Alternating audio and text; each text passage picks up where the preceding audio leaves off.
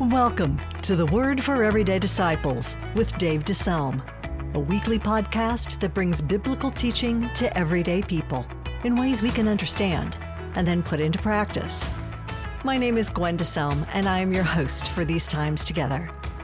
Our teacher is Dave DeSalm. Dave spent over 40 years in pastoral ministry and was the founding senior pastor of a church called Fellowship in Fort Wayne, Indiana. Currently, he is the executive director of Dave DeSalm Ministries, offering help and hope to everyday pastors through coaching and other resources. You can find out more about us at davedesalmministries.org.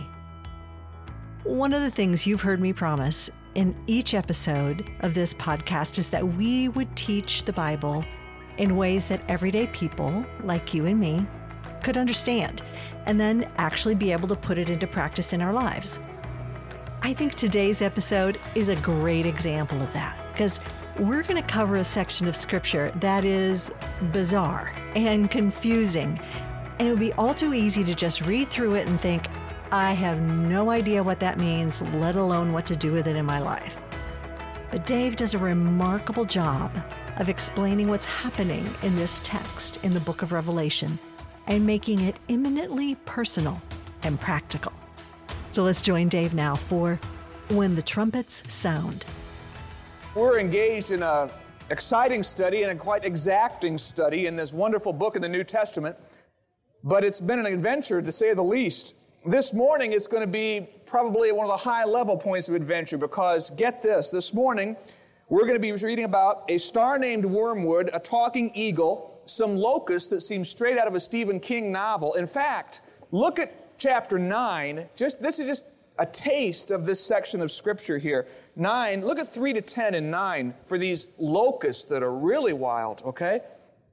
9:3. Out of the smoke locusts came down upon the earth and were given power like that of scorpions of the earth. They were told not to harm the grass of the earth or any plant or tree, but only those people who did not have the seal of God on their foreheads. They've not been given power to kill them, but only to torture them for 5 months. And the agony they suffered was like that of the sting of a scorpion when it strikes a man. During those days, men will seek death, but not find it. They will long to die, but death will elude them. The locusts looked like horses prepared for battle. On their heads they wore something like crowns of gold, and their faces resembled human faces. Their hair was like women's hair, and their teeth was like lions' teeth. They had breastplates like breastplates of iron, and the sound of their wings was like the thundering of many horses and chariots rushing into battle. They had tails and stings like scorpions, and in the tails they had the power to torment people for 5 months. That's just the scorpions.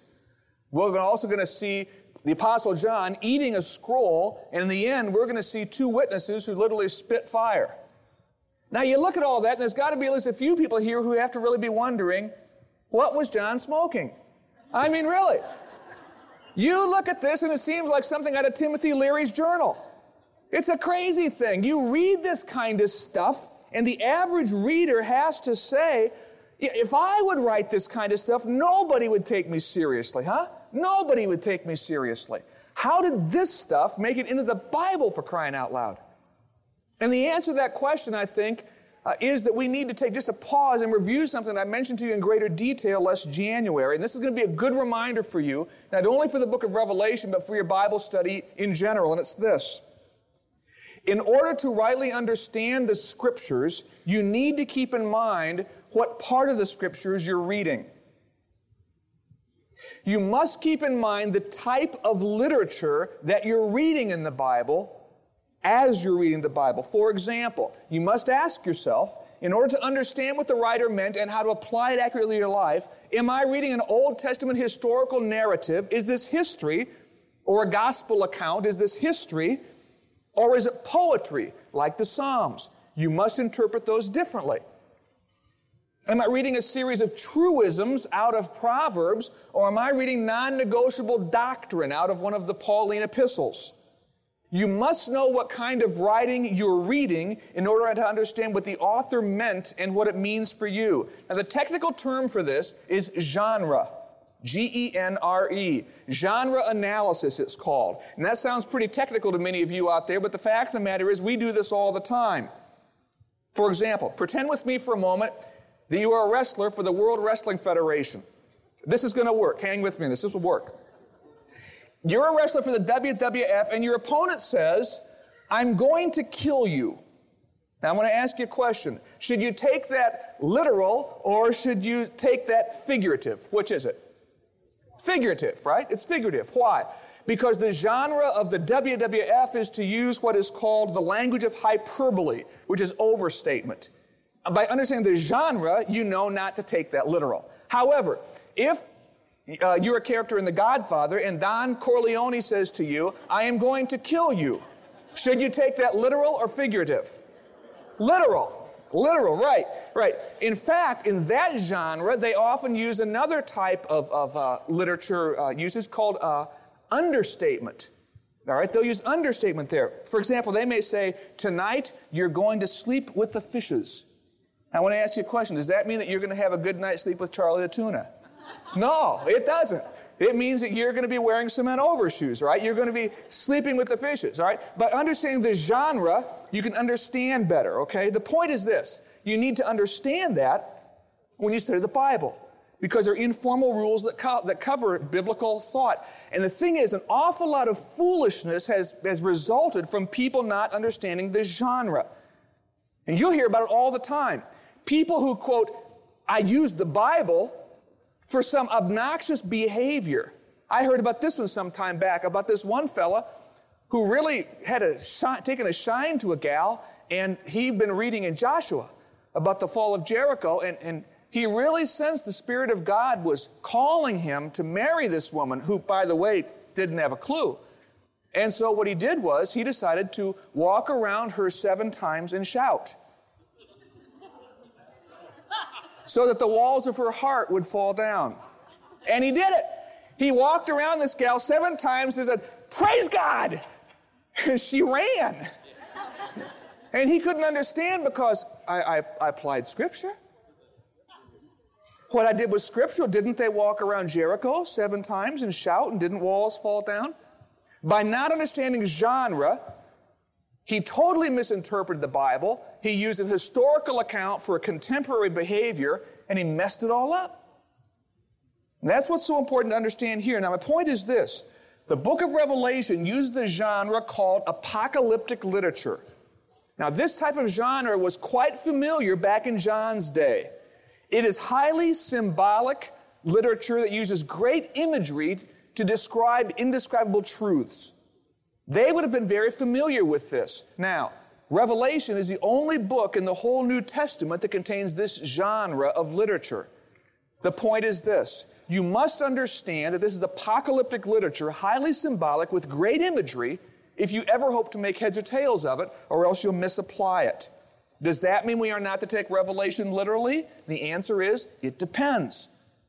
Some of it is very literal. Other parts of it are highly symbolic, and of course the great debate is in that area in between. Now, this morning, having said that by way of introduction, we're going to walk through, believe it or not, chapters 8 through 11, 4 chapters. And obviously I'm going to be hydroplaning through this thing here. Of all the teachings in this whole series, I'm going to cover more ground this morning than any other single time. I simply have to, in order for us to get through this thing. Throughout these weeks, I've tried to give you my best shot at the last 7-year period of time here the book of Revelation seems to talk about. It's divided into 2 portions. The first portion called the beginning of sorrows, during which the Antichrist begins to take over. We talked all about that. The midpoint is when he sets up an idol and desires to be worshipped.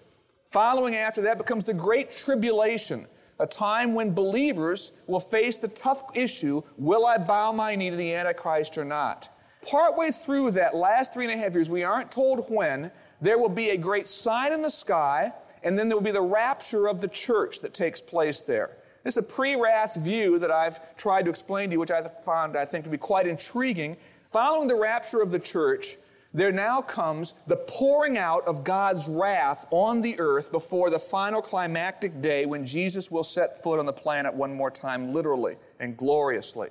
And this time of God's wrath, we don't know when it starts because we don't know when the rapture takes place. But it appears to me this is going to be a highly compact time that we're going to see one after another these judgments pouring out upon the earth. The judgments we're going to be seeing today are called the Trumpet Judgments, all right?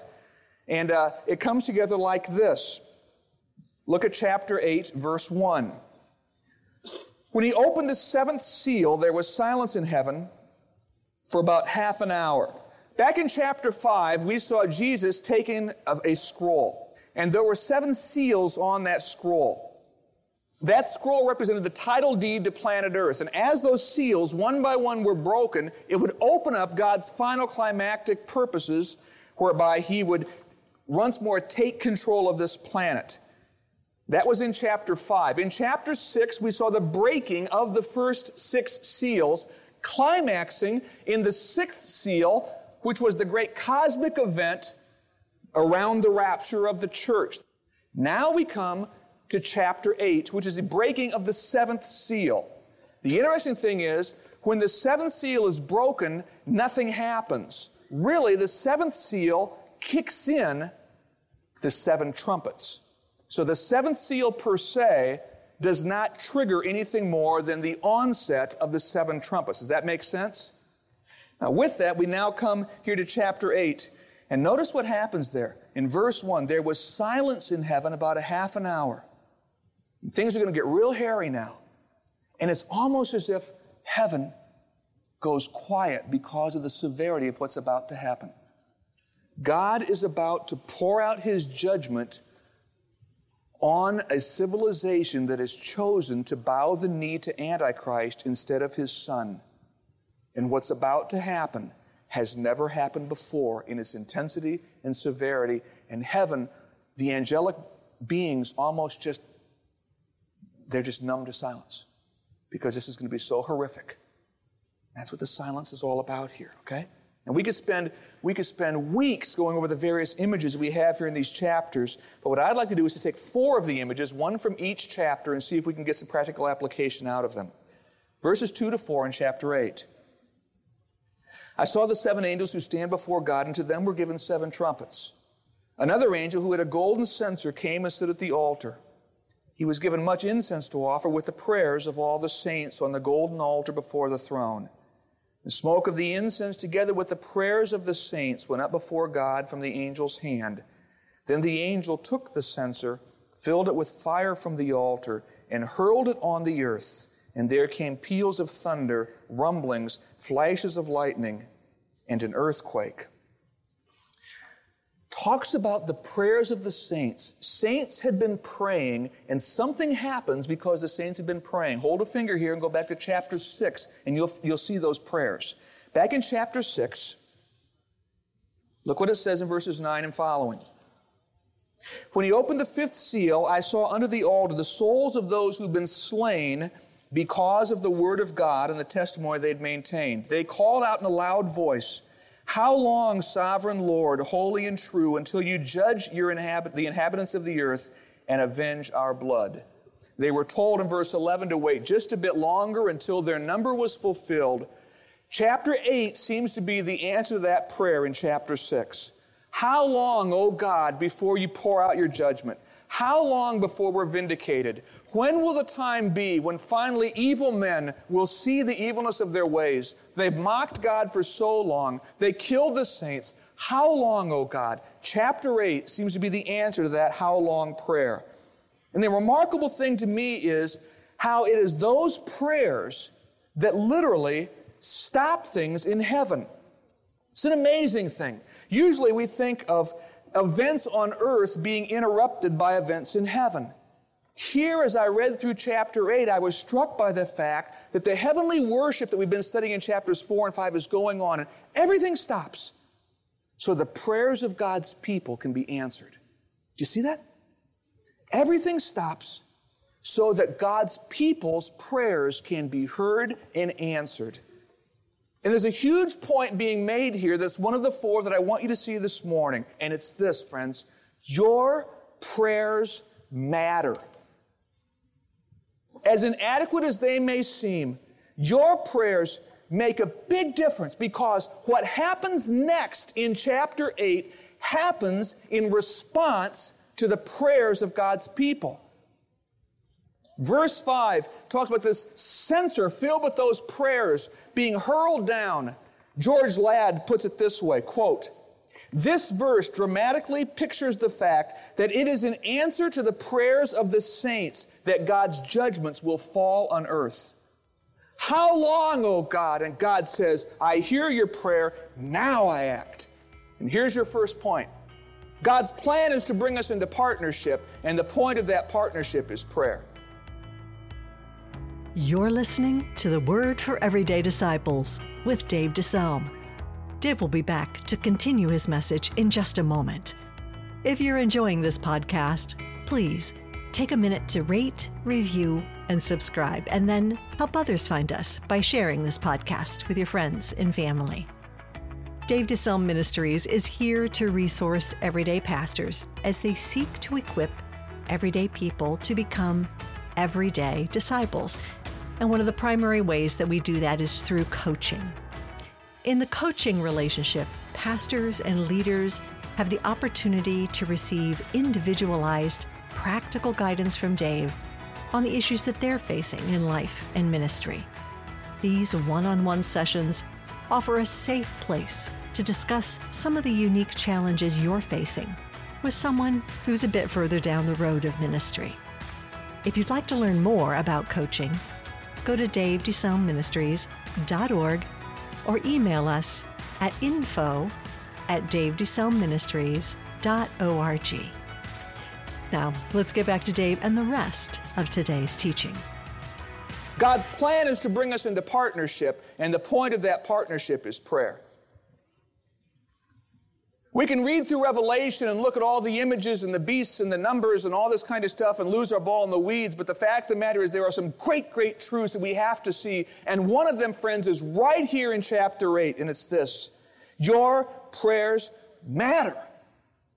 There are an awful lot of us in this room who love Jesus and have walked with Him for years who basically have this idea as it relates to prayer. Why should I make the time and take the effort to pray? Because after all, God's going to do what He's going to do anyway, isn't He? So why should I bother getting myself involved? And you may not like to admit it, but that's exactly what you think. If God's all-powerful, if God's omnipotent, if God is the sovereign God, why should I pray?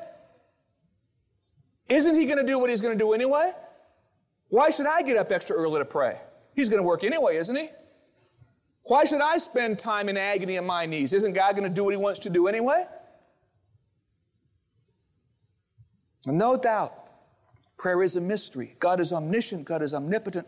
But from cover to cover, friends, what we see is this: with the privilege of our adoption into God's family comes a very real inheritance. And part of our inheritance is to partner with God in His purposes being realized. That's a mind blower.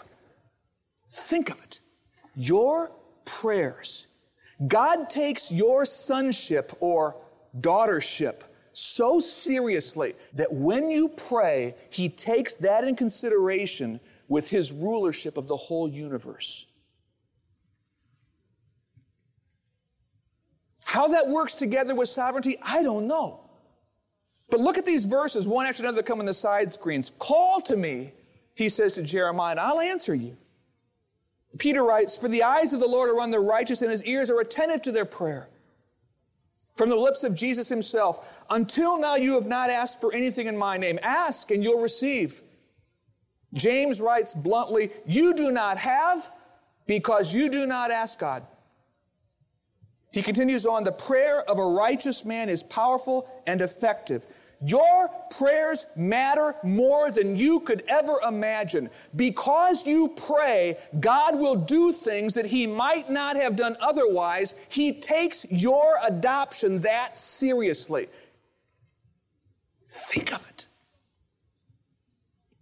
You can change history. A man named Walter Wink writes, history belongs to the intercessors, to those who believe and pray the future into being. History does not belong to those we think it belongs to. It does not belong to the humanly powerful or the wealthy or the rulers or the armies or the corporations or the global media empires. History belongs to those who intercede before God. So here's your point of application. Am I willing to engage in the responsibility of intercession? In these last days, as mentioned in Revelation chapter 8, there are things that God does in answer to the prayers of His people. Are you willing to step into your adoption that fully? Are you willing to enter into your inheritance that completely? It doesn't have to wait till heaven. Now, you have a chance to change history. And we have no clue how many people have come into this room and found Jesus Christ as Savior because some of you prayed. We have no clue how many marriages did not end up shipwrecked because some of you said, I'm going to pray. We have no clue how many kids turned around from rebellion, how many kids didn't go off the deep end because some grandparent, some small group, some group of parents said, we're not going to let these kids go. And they just rolled up their sleeves and they got on their knees. They just interceded. And God poured out His power. But it won't happen. It will not happen if we do not enter into our partnership. God so respects our position, He will not make us do it. Sometimes I think we're doing God a favor if we pray. I've got to pray. I'm doing Dave a favor. I'm doing the church a favor. I'm doing God a favor. And God's up there going, you have no idea what kind of power you have in your hands. Well, let's go on. Boy, I talk all the rest of the day on that one. Chapter 8, verses 6 to 8. Move on quickly. And the seven angels who had the seven trumpets prepared to sound them. The first angel sounded his trumpet, and there was hail and fire mixed with blood, and it was hurled down upon the earth. A third of the earth was burned up. A third of the trees were burned up. All the green grass was burned up. The second angel sounded his trumpet, and something like a huge mountain, all ablaze, was thrown into the sea. A third of the sea turned into blood. A third of the living creatures in the sea died, and a third of the ships were destroyed. A third angel sounded his trumpet, and a great star, blazing like a torch, fell from the sky. Just a point right here. When you see the word a third, probably what this is saying to us is that in the midst of God's judgment being poured out, there is a limit to it. There's a limit to it. He is not yet prepared to totally destroy everything. And the great question is, why is He limiting this? Why doesn't He just end it all now? Why only a third? And we're going to see the reason why in just a minute. Let me read you through verse 13 and I'll tell you. I mentioned verse 10. The name of that star is wormwood. A third of the waters turned bitter, and many people died from the waters that had become bitter. The fourth angel sounded his trumpet, and a third of the sun was struck, a third of the moon, and a third of the stars, so the third of them turned dark. A third of the day was without light, and also a third of the night. I watched and heard an eagle that was flying in midair call out in a loud voice, woe, woe, woe to the inhabitants of the earth because of the trumpet blasts about to be sounded by the other three angels. Well, what's this all about? Boy, this is real hard stuff, believe me. Believe me. For example, we have stars falling, and the sun is a star. If one star hits the earth, the whole earth is obliterated. So it can't be a real star. There's obviously symbolism here.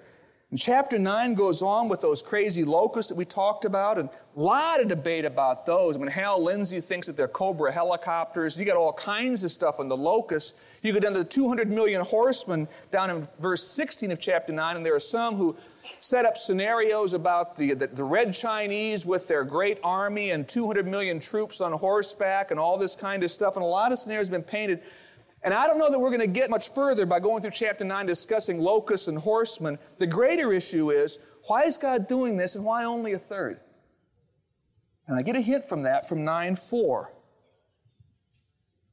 They were told not to harm the grass or the earth or any plant or tree, but only those people who did not have the seal of God in their foreheads. That's the operative phrase, only those people who did not have the seal on their foreheads. Now verse 20 and 21, still in chapter 9. The rest of mankind, they that were not killed by the plagues, still did not repent of the works of their hands, and did not stop worshiping demons, idols of gold, silver, bronze, stone, and wood, idols that cannot see, hear, or talk, nor did they repent of their murders, their magic arts, their sexual immorality, or their thefts.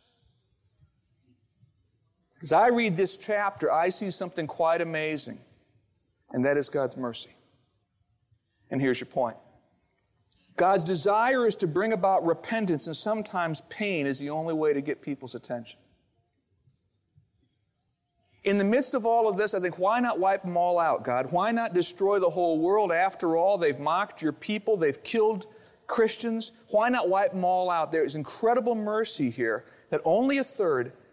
Terrible pain, no doubt, is going to happen during this era.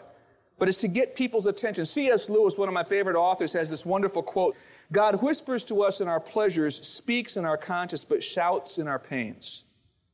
It is His megaphone to rouse a deaf world. Pain has a purpose. What's tragic is how many people can have a brush with death, can have situations or circumstances that go haywire, can see the real painful price tag that sin exacts in their lives, and you'd think people would say, this is stupid. Why am I going to keep acting like this? This hurts. This isn't working. But they don't. They don't. They're just like the people here in chapter 9. They shake their fist at God in the midst of pain. We read these verses and think, how could people do that? How could people have all this stuff happen to them and still shake their fist in God's face? We do it all the time. God is often trying to get our attention through pain. So I want to ask you a practical question. It's this: is there any pain in my life that God is trying to speak to me through? Don't live here in chapter 9. Come back to now. Is there any pain in your life that maybe God's trying to speak to you through? For example, maybe you've experienced chronic relational breakdowns. Your relational graveyard has new tombstones, it seems, every few months. That hurts. That's painful. Is God trying to say something to you about how you handle your relationships? Maybe your family life is in shambles, and that hurts. Is God trying to speak to you? Maybe you have ongoing financial problems, and that hurts. Is God trying to say something in the midst of that pain? Could it be the problem isn't with your friends or your family or your finances? The problem's with you. And God is bringing pain into your life to somehow get your attention. He loves you, and He's willing to bring pain to you if that's what it's going to take to cause you to repent. The fact of the matter is, you destroy relationships. You just won't admit it, that it's your problem. The fact of the matter is, your parenting is destructive to your children, but you will not get help. The fact of the matter is, your finances are born of a selfishness and an irresponsibility that has deeper sin problems at its root. Let the pain cause you to ask God, what do you want to say to me? I want to listen. There's a third image I want you to see, and it's in chapter 10. It's about an angel who John sees, and the angel has a little scroll in his hand. We don't have time to read much of it to you, but don't confuse this with the bigger scroll back in chapter 5. This is a totally different Greek word. Pick it up in chapter 10, verses 8 to 11. Then the voice that I heard from heaven spoke to me once more, "Go take the scroll that lies open in the hand of the angel who is standing on the sea and the land." So I went to the angel and asked him to give me the little scroll. He said to me, "Take it and eat it. It will turn your stomach sour, but in your mouth it will be sweet as honey." I took the little scroll from the angel's hand and ate it. It tasted as sweet as honey in my mouth. But when I'd eaten it, my stomach turned sour. And I was told, you must prophesy again about many peoples, nations, languages, and kings. What's the deal here with the scroll? Well, we're often talked in Scripture about feeding on God's Word. The image is used throughout the Bible. Jeremiah said, "When your words came, I ate them, and they were my delight." Jesus said, "Man shall not live on bread alone, but by the Word of God." We talk about it today. We talk about devouring a book, right? I devoured that book. It means that became a part of me. I just ate it up. John is here talking about feeding on God's Word, and what he symbolizes here ties in with the point I want to make with you. Many times the Bible is so sweet. In fact, it's called in the Psalms sweeter than honey. And there's much of God's Word that is so pleasant. But notice it turns sour on John. The point being made is there are some things in God's Word that are not pleasant to have to eat. They're hard. That is to say, God's Word is all truth, but it's not all easy or pleasant. And I want to make a point here because there are an awful lot of people who love the Bible, but they only love the part they like. They like the pleasant stuff. They like the wonderful promises. They don't like things about called dying to self, dealing with sin, coming to grips with their selfishness. They avoid the calls to serious discipleship. If you hope to feed on God's Word faithfully, you're going to have to take the good stuff with the hard stuff. Listen, a diet of cheesecake and chocolate is not going to make you healthy. In heaven, maybe, but not now. And you're going to have the veggies as well as the desserts from the Scriptures. Sometimes when you read this book, it is so sweet and the promises are so real and so wonderful.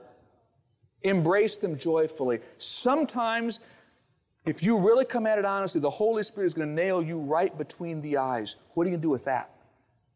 Will you still eat it? The question to ask, do I feed on God's Word, obeying the hard commands as well as enjoying the happy promises? Does that characterize you? Would you be like John? You know what, God? I'm willing for the tough as well as the tender. Finally, we come to the two witnesses. Chapter 11, let's read the first 10 verses. I was given a reed like a measuring rod and was told, go and measure the temple of God and the altar and count the worshipers there, but exclude the outer court. Do not measure it because it has been given to the Gentiles. They'll trample on the holy city for 42 months. Interestingly enough, there's that 3.5 years again. And I will give power to my witnesses, and they'll prophesy for 1,260 days. Interestingly enough, 3.5 years. These are the two olive trees and the two lampstands that stand before the Lord of the earth. If anyone tries to harm them, fire comes from their mouths and devours their enemies. This is how anyone who wants to harm them must die. These men have power to shut up the sky so that it will not rain during the time they're prophesying. They have the power to turn the waters into blood and to strike the earth with every kind of plague as often as they want. Now, when they have finished their testimony, the beast that comes from the abyss will attack them and overpower them and kill them. Their bodies will lie in the street of the great city, which is figuratively called Sodom and Egypt, where also their Lord was crucified. For 3.5 days, men from every tribe and people, language, and nation will gaze on their bodies and refuse them burial. The inhabitants of the earth will gloat over them and will celebrate by sending each other gifts because these two prophets had tormented those who live on the earth. A lot of debate about who the witnesses are. Now, they would represent two Old Testament figures, and you probably know who they are. Let me ask you, who was the Old Testament prophet who was able to shut up the skies from rain, but also call down fire from the sky? Who was that? Elijah. Who was the other Old Testament prophet that was able to actually turn water into blood and to shell down plagues? Who was that? Moses. So these two represent Moses and Elijah. Now, whether they are two literal people or, as some commentators say, they represent the people of God in general, we don't know.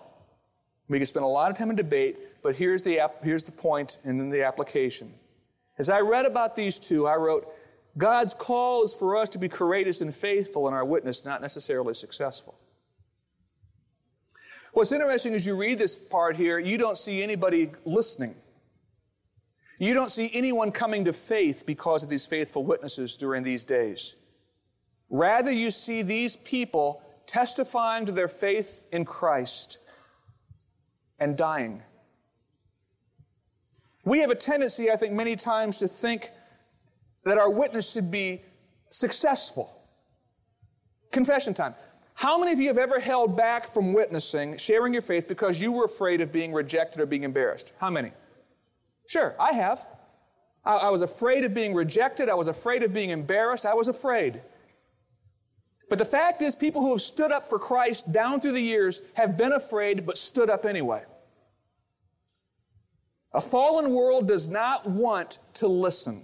That is why we read here about the world gloating over the death of these. They don't want to listen. It's always intrigued me that the word for witness in the New Testament, martus, is the word from which we get martyr. Witnesses, more times than not, ended up being martyrs. So here's your application as we close. Am I willing to take my stand for Christ even when it costs me? These two witnesses stood tall in tough times, and nobody listened, and they died. And I don't know that God's going to call you or me to die, but are you willing to stand tall even when it costs you? Well, we're done. Let me give you quickly the 4 points.